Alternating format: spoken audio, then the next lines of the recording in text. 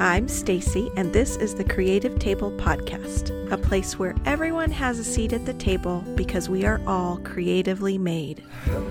Okay, let me address technical issues from the last episode. Oh my goodness, y'all. This is a learning curve, this podcasting stuff.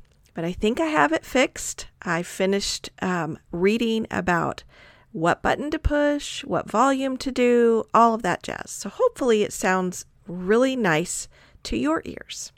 Can you believe it's May 7th? I feel like this year is already flying by. Although, I won't sugarcoat things. If I had my wish, it would be that May would go by a little faster than the other months. If you haven't already read my latest blog post, you might head over to thecreativetable.net to find out why May is not really my favorite month. So again, May 7th, and we are 2 days away from Mother's Day. Hey, that's a reminder to you if you have someone you might need to shop for, you only have today and tomorrow.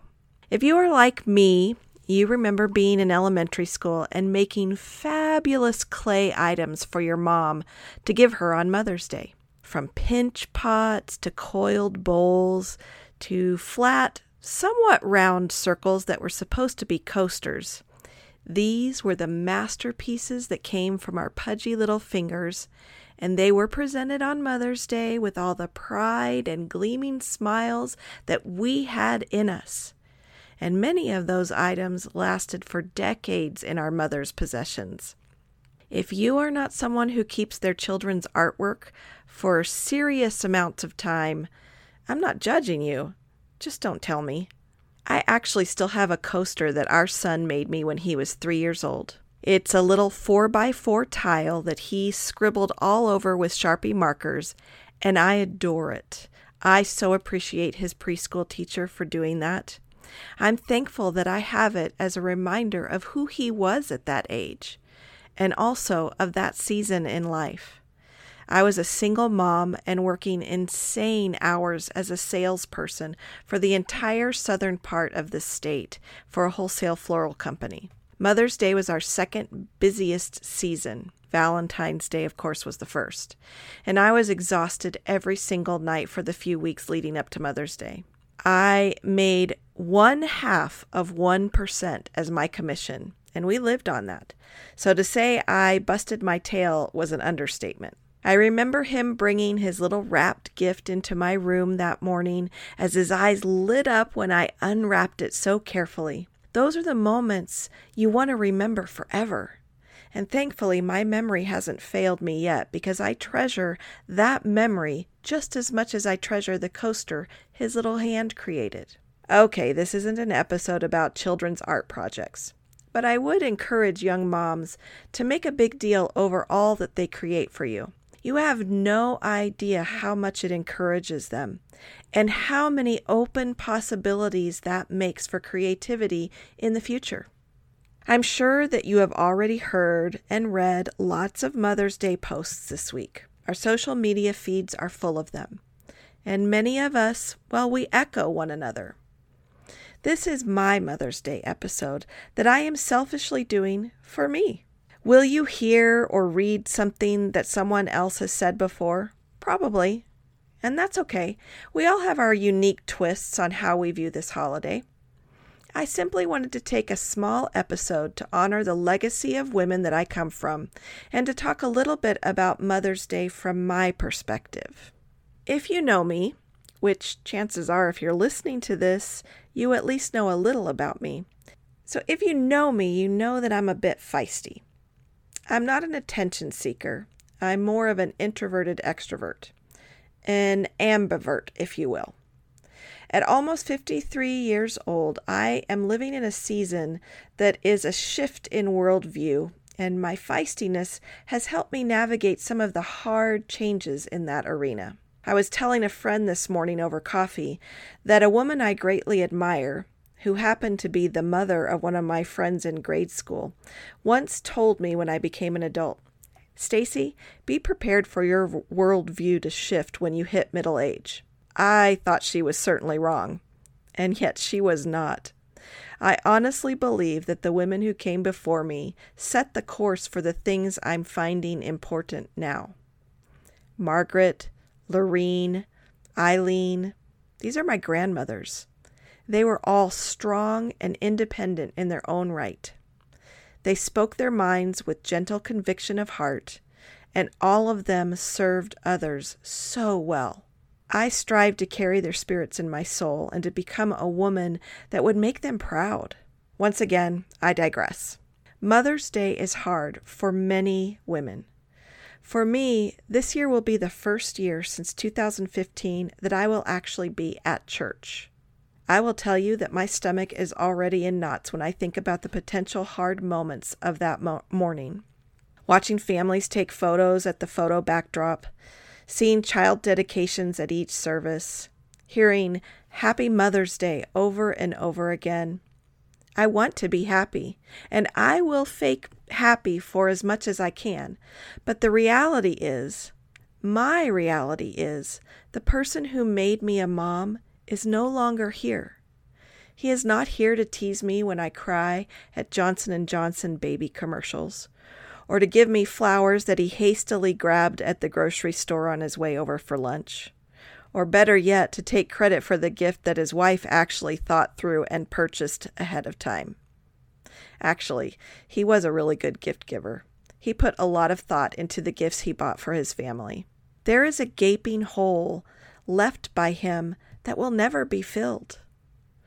I was blessed to celebrate 31 Mother's Days with my child Earthside, and I am blessed to be a Gigi and be celebrated in that role. I am blessed that I still have my mother to celebrate and to celebrate our daughter in love. But that doesn't take away the ache and the reality that the link to all of that is missing. While I was pondering this episode and what I wanted to write and say, I looked up how Mother's Day got started, and I love that its origins began with the heart of an abolitionist woman who truly wanted to end war. She wanted sons to come home to moms. I wanted to share that on this episode before I close with some final heart thoughts. Here in the United States, the origins of the official holiday of Mother's Day go back to 1870, when Julia Ward Howe, an abolitionist best remembered as being the poet who wrote the Battle Hymn of the Republic, worked to establish a Mother's Peace Day. Howe dedicated the celebration to the eradication of war, and she organized festivities in Boston for years.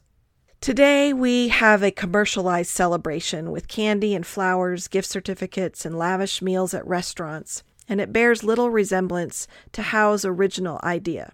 And there's nothing wrong with that. But here, for the sake of honoring how it all began, is the actual proclamation she wrote in 1870, which explains in her own passionate words the foundation and dreams that she held for this original holiday. Arise, all women who have hearts, whether your baptism be that of water or of tears. Say firmly, we will not have great questions decided by irrelevant agencies. Our husbands shall not come to us reeking with carnage for caresses and applause. Our sons shall not be taken from us to unlearn all that we have been able to teach them of charity, mercy, and patience. We women of one country will be too tender of those of another country to allow our sons to be trained to injure theirs. From the bosom of the devastated earth, a voice goes up with our own. It says, "Disarm! Disarm! The sword is not the balance of justice. Blood does not wipe out dishonor, nor violence indicate possession. As men have often forsaken the plow and the anvil at the summons of war, let women now leave all that may be left of home for a great and earnest day of council. Let them meet first as women to bewail and commemorate the dead.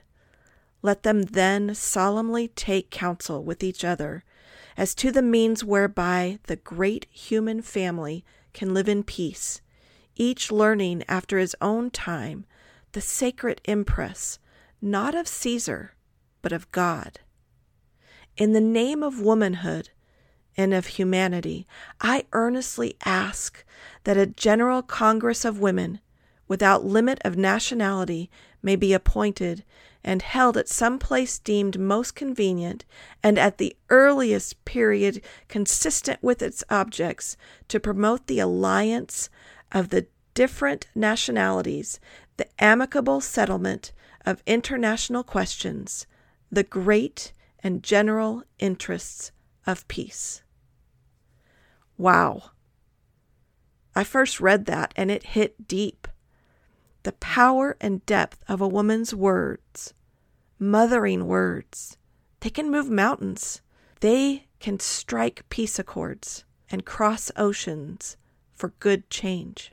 If you are approaching this Sunday, this Mother's Day, with some caution like I am, can I offer some women that we can each keep in our hearts, each train our eyes to be open to, especially on this day that is so hard for many?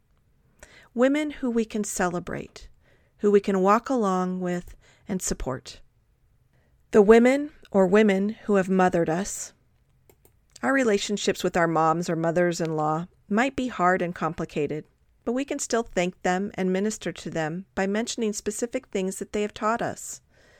We can also acknowledge the faithful women who have made an impact on our lives as spiritual mothers. How about the new mom in the trenches, still trying to figure out how those diaper blowouts happen, because surely nothing that foul and in that amount could come from a human being? You see them. They are carrying a little one while trying to wrangle two other littles. You see her at church or in the store. Tell her she's doing a good job. She doesn't hear it enough, and she should hear it on more than one day a year. Or how about the single mom?